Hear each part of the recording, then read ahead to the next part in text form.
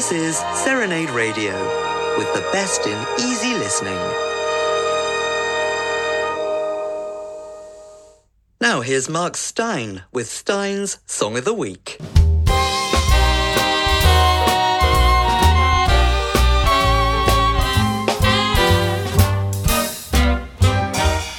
Well, it's that time of year again.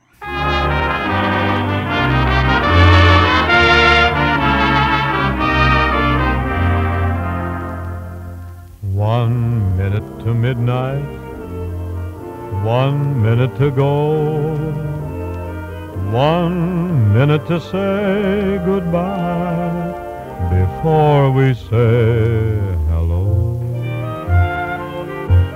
Let's start the new year right, 12 o'clock tonight, when they dim the light. Let's begin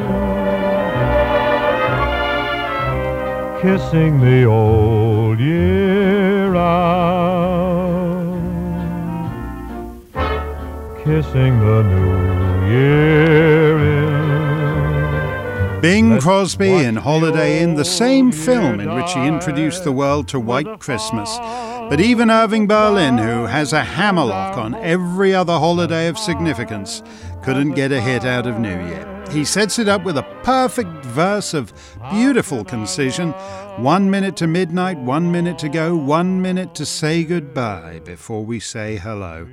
And then the chorus kicks in and he's got nothing to say. No big idea equivalent to the longing for home in White Christmas. No small but charming idea like the Easter bonnet and Easter parade. As you know, there are thousands of Christmas songs and over 100 goodish ones. But New Year is a trickier proposition. The nearest to a year-end standard is by Frank Lesser. It was one of the first songs for which Mr. Lesser, hitherto solely a lyric writer, wrote both words and music, and it's one of my favourite songs. Maybe it's much too early in the game. But I thought I'd ask you just the same. What are you doing New Year's? New Year's Eve. Wonder whose arms will hold you good and tight when it's exactly 12 o'clock that night, welcoming in the new year, New Year's Eve. Maybe I'm crazy to suppose I'd ever be the one you chose out of 1,000 invitations you'll receive. But in case I stand one little chance, here comes the jackpot question in advance. What are you doing New Year? New Year's Eve.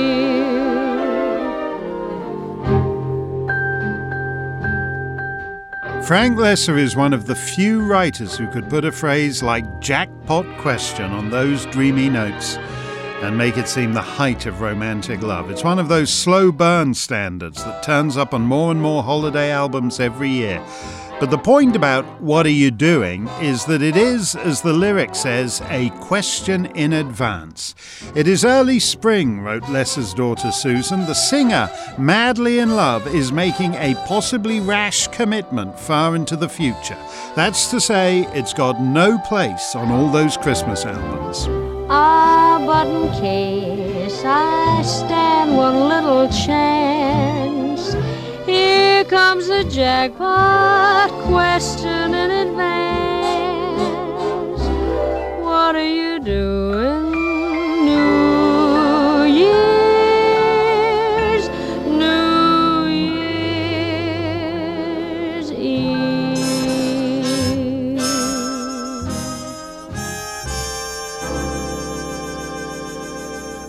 Margaret Whiting. Such a lovely record. But as Susan Lesser says, it always annoyed my father when the song was sung during the holidays. Oh well, so much for that. So that leaves us at the stroke of midnight every year, linking arms and bellowing.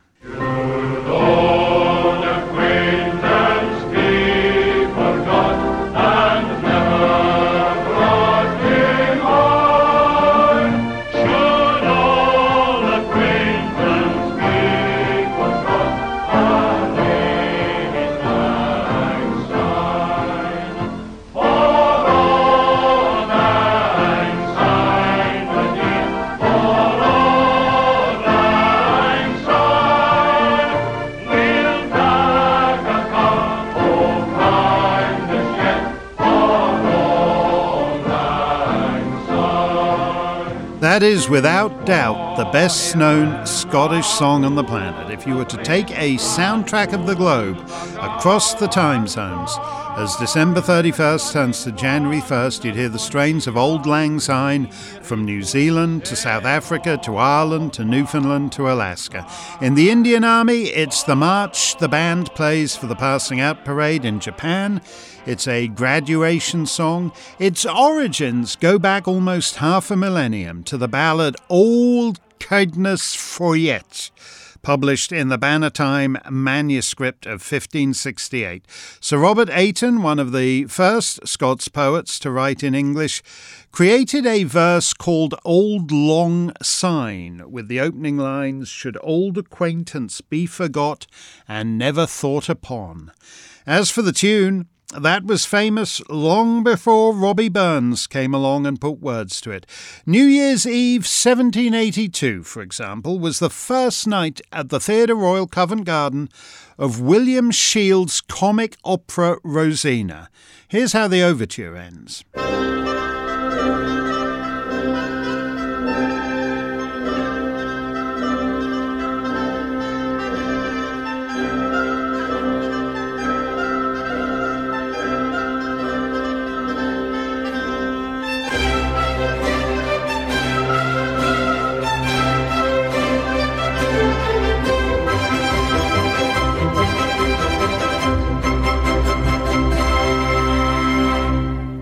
Auld Lang Syne, a Scottish tune so well known south of the border that it was interpolated into a hit London show of 1782. The libretto for Rosina is by a lady called Frances Brooke, who's credited with the first novel ever to be written in Canada, The History of Emily Montagu, published in 1769. That book is said by the Oxford English Dictionary to include the first published usage of the hyperbolic or figurative literally. Quote, "He is a fortunate man to be introduced to such a party of fine women at his arrival. It is literally to feed among the lilies." Anyway, Mrs. Brooke is literally one of two figures in Canadian life, as we'll hear, to have played a critical role in the popular expansion of Auld Lang Syne. Almost 6 years to the day from the first night of Rosina, a week before Christmas, 1788, Robert Burns wrote to Frances Anna Dunlop, a descendant of Sir William Wallace, Braveheart Louis Mem, Mel Gibson, in Woad, as follows. Your meeting, which you so well describe with your old schoolfellow and friend, was truly interesting. Out upon the ways of the world, they spoil these social offsprings of the heart. Two veterans of the men of the world would have met with little more heart workings than two old hacks worn out on the road. Apropos, is not the Scotch phrase Auld Lang Syne exceedingly expressive?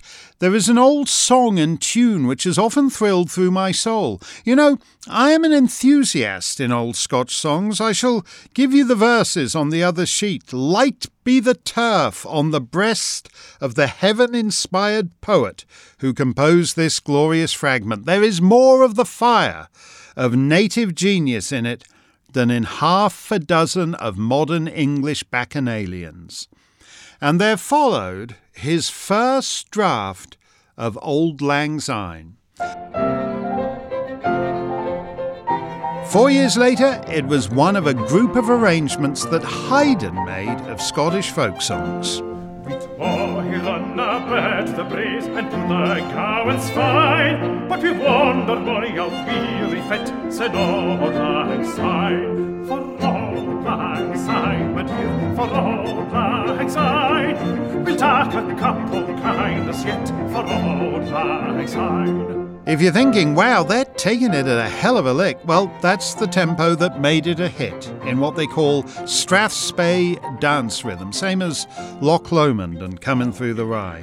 Was it really an old Scotch song?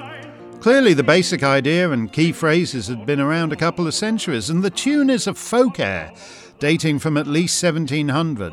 But there was a fashion in that pre-copyright era for passing off works as authentic vernacular, quote-unquote, folk songs. In the 1960s, when Bob Dylan and the gang pioneered what more innocent types might regard as the conceptually problematic brand new instant folk song, they had royalty statements to think of.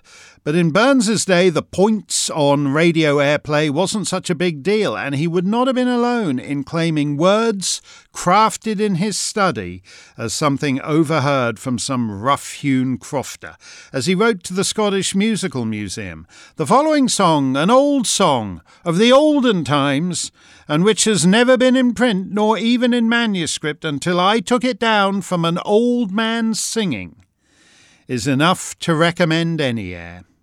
Well, maybe, but lines like these read as pure Burns. And surely you'll be your pint stop, and surely I'll be mine, and we'll take a cup of kindness yet for Auld Lang Syne, which, if memory serves, means you'll buy your pint of ale and I'll buy mine.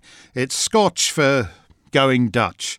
Whatever, only add a few uber-authentic Hogmanays in Scotland itself do they ever get to those words or to most of Burns's other verses.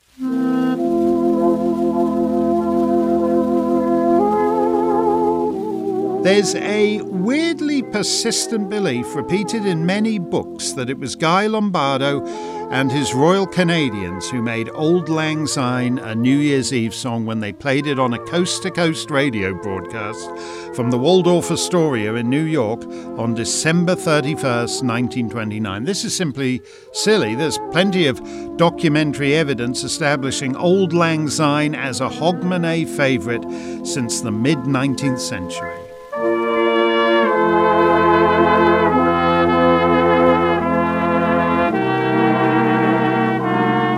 Quote, the company joined hands in the great music room at midnight and sang Auld Lang Syne as the last stroke of 12 sounded.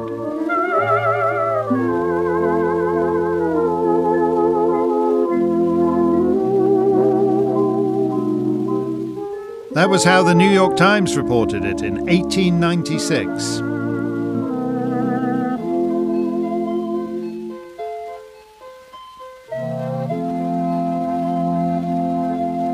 Burns was the nearest thing to a Scottish rock star when he died, and within a couple of years Burns night suppers honouring the great man were a familiar feature of his country's calendar.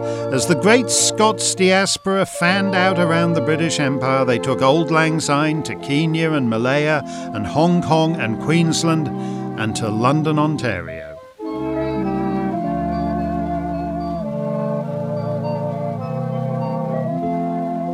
Ontario had a lot of Scots, and London had a very small Italian community. And when a teenage musician called Guy Lombardo and a four-piece band comprised mostly of his brothers toured the rural areas around London, playing church socials and village fairs, they heard a lot of Auld Lang Syne.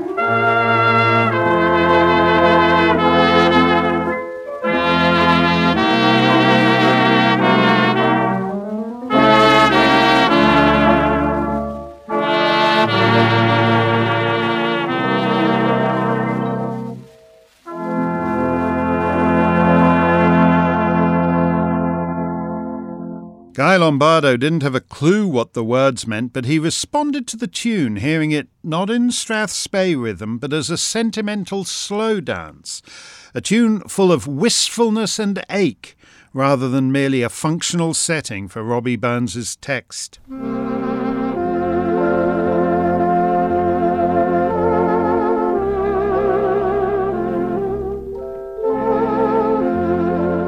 1929 radio broadcast from the Waldorf Astoria came a few months after the Wall Street crash. Rarely has any New Year's Eve infused the turn of the calendar with so many hopes for a fresh start.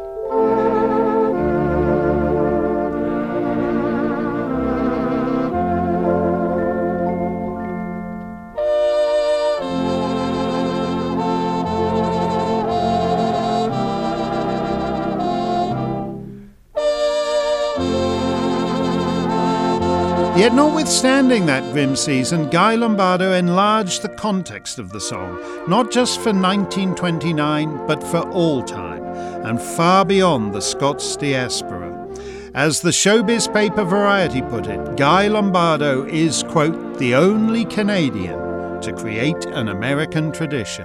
Should old acquaintance be forgot and never brought to mind?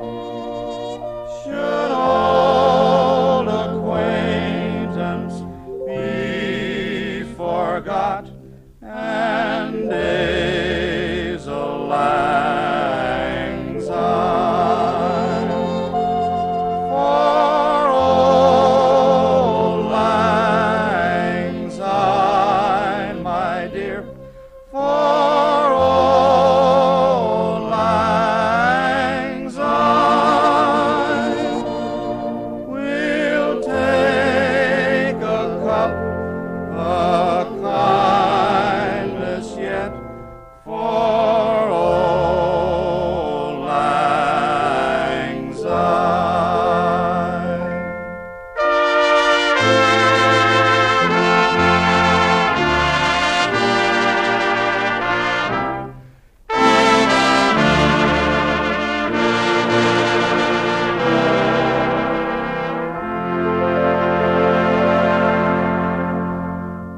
Within a few years, the conventional New Year's scene, with the clock striking 12 and the band either live or on radio striking up Auld Lang Syne, had insinuated itself into so many movies and plays. In 1983 on Broadway, there opened Dance a Little Closer, or Close a Little Faster, as the showbiz Schadenfreude set dubbed it after it collapsed on opening night. Two Broadway blue chips, Alan J. Lerner of Camelot and My Fair Lady, and Charles Strauss of Annie and Bye Bye Birdie, had updated the old Norma Shearer Clark Gable movie Idiot's Delight for a planet on the brink of nuclear Armageddon. They included a scene set in a Middle European hotel on New Year's Eve in which the revelries are contrasted with what one man believes to be the coming Third World War. You can't have a New Year scene without the New Year song, so Lerner and Strauss reluctantly included Auld Lang Syne and then wrote a mordant counterpoint. Should old acquaintance be forgot and never brought to mind? Should old acquaintance be forgot and days of Auld Lang Syne? Bombs are in the air, boom da boom da. Hear the sirens blare, fun times on the way. Here's to you and me and every bombardier. Have a happy, happy New Year. Ain't it a sight to see all the pretty planes up in the sky? Maybe tonight we ought to kiss the New Year to goodbye. God is in his heaven, keep him free and clear. Have a happy, happy New Year. Angels are in the air, boom, ya, boom, the air. Hear the sirens play, fun times on the way.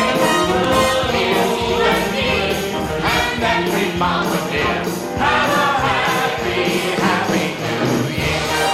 That moment conforms to the traditional dramatic deployment of Auld Lang Syne in the Guy Lombardo era, whereby the song is used in bleary, boozy, ironic counterpoint to whatever crisis is being played out against it. Thus, Billy Crystal and Meg Ryan in When Harry Met Sally, as the former finally decides he can't live without the latter and blabbers out his love at the big New Year's Eve party, pausing only to reflect on the song.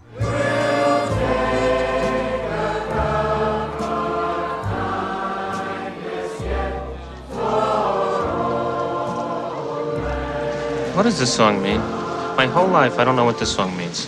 I mean, should old acquaintance be forgot? Does that mean that we should forget old acquaintances? It doesn't mean that if we happen to forget them, we should remember them, which is not possible because we already forgot them.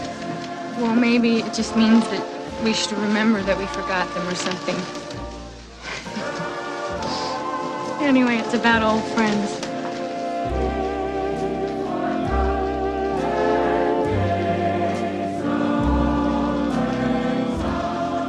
That's all very well, but is it possible to make Auld Lang Syne even more incomprehensible? Frank Military was one of the most brilliant fellows I've ever known.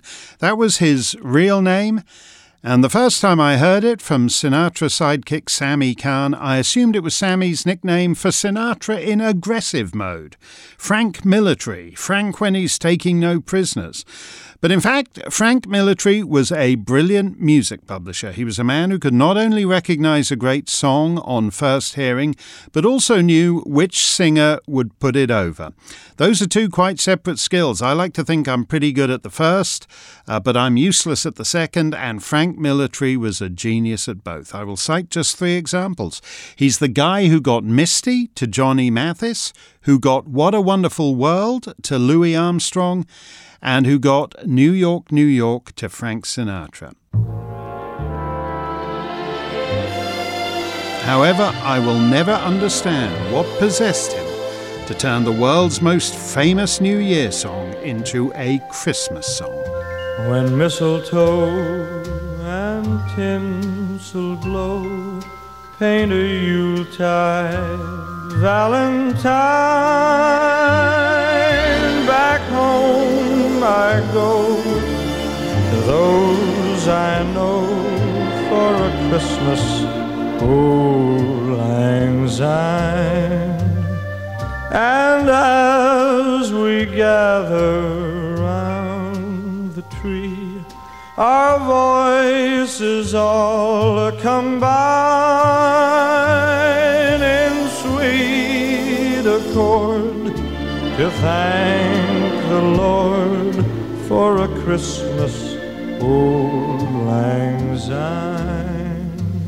When sleigh bells ring and choirs sing, and the children's faces shine, with each new toy we share their joy with a Christmas Auld Lang Syne. We sing his praise this day of days, and pray next year this time we'll all be near to share the cheer of a Christmas Auld Lang Syne.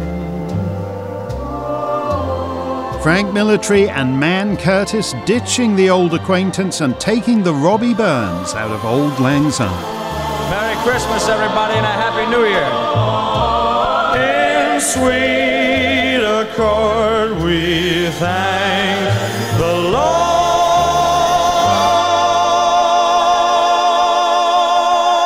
for our Christmas Auld Lang Syne.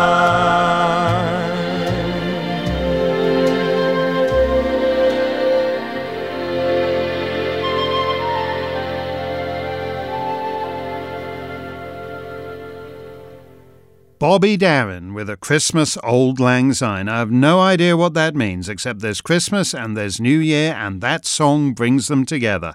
Like Abbott and Costello meet the Wolfman or King Kong versus Godzilla. Matter of fact, that new lyric also refers to a Yuletide Valentine, so maybe they're just shooting for one all-purpose holiday number. A Yuletide Valentine, 4th of July, Halloween, Groundhog, Auld Lang Syne. Should old acquaintance be forgot and never brought to mind, should old acquaintance be forgot in the days of Auld Lang Syne. Vera Lynn is an old acquaintance who is certainly not forgot, but that lovely waltz-time arrangement for her by Robert Farnan is, alas.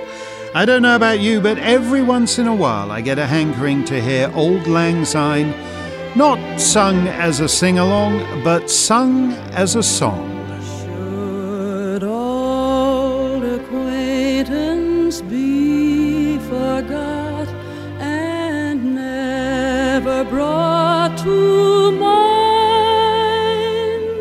should old acquaintance be forgot and days of Auld Lang Syne, for Auld Lang Syne, my dear, for Auld Lang Syne,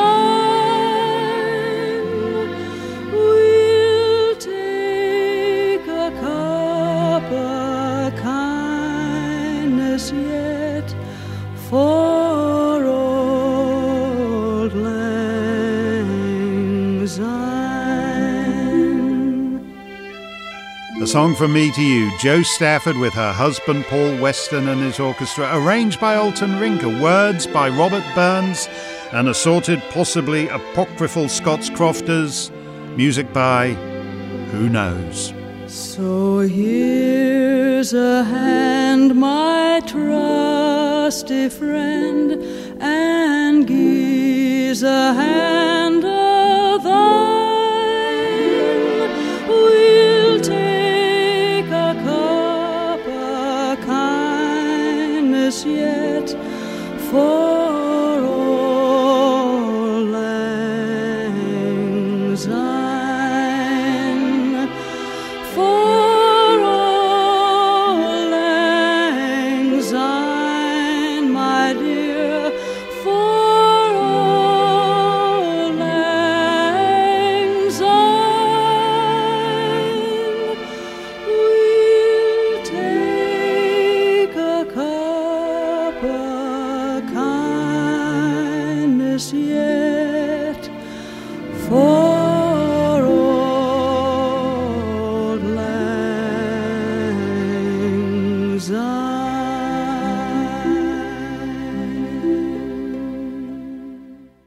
As to what it all means, well, I think Alan Sherman's English translation really gets to the heart of it. I know a man, his name is Lang, and he has a neon sign.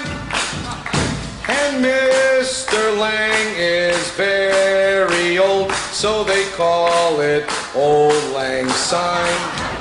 Can't follow that. This is Auld Lang Syne saying, this New Year's Eve, make sure you tack a right good willywort, if that's legal in your part of these islands.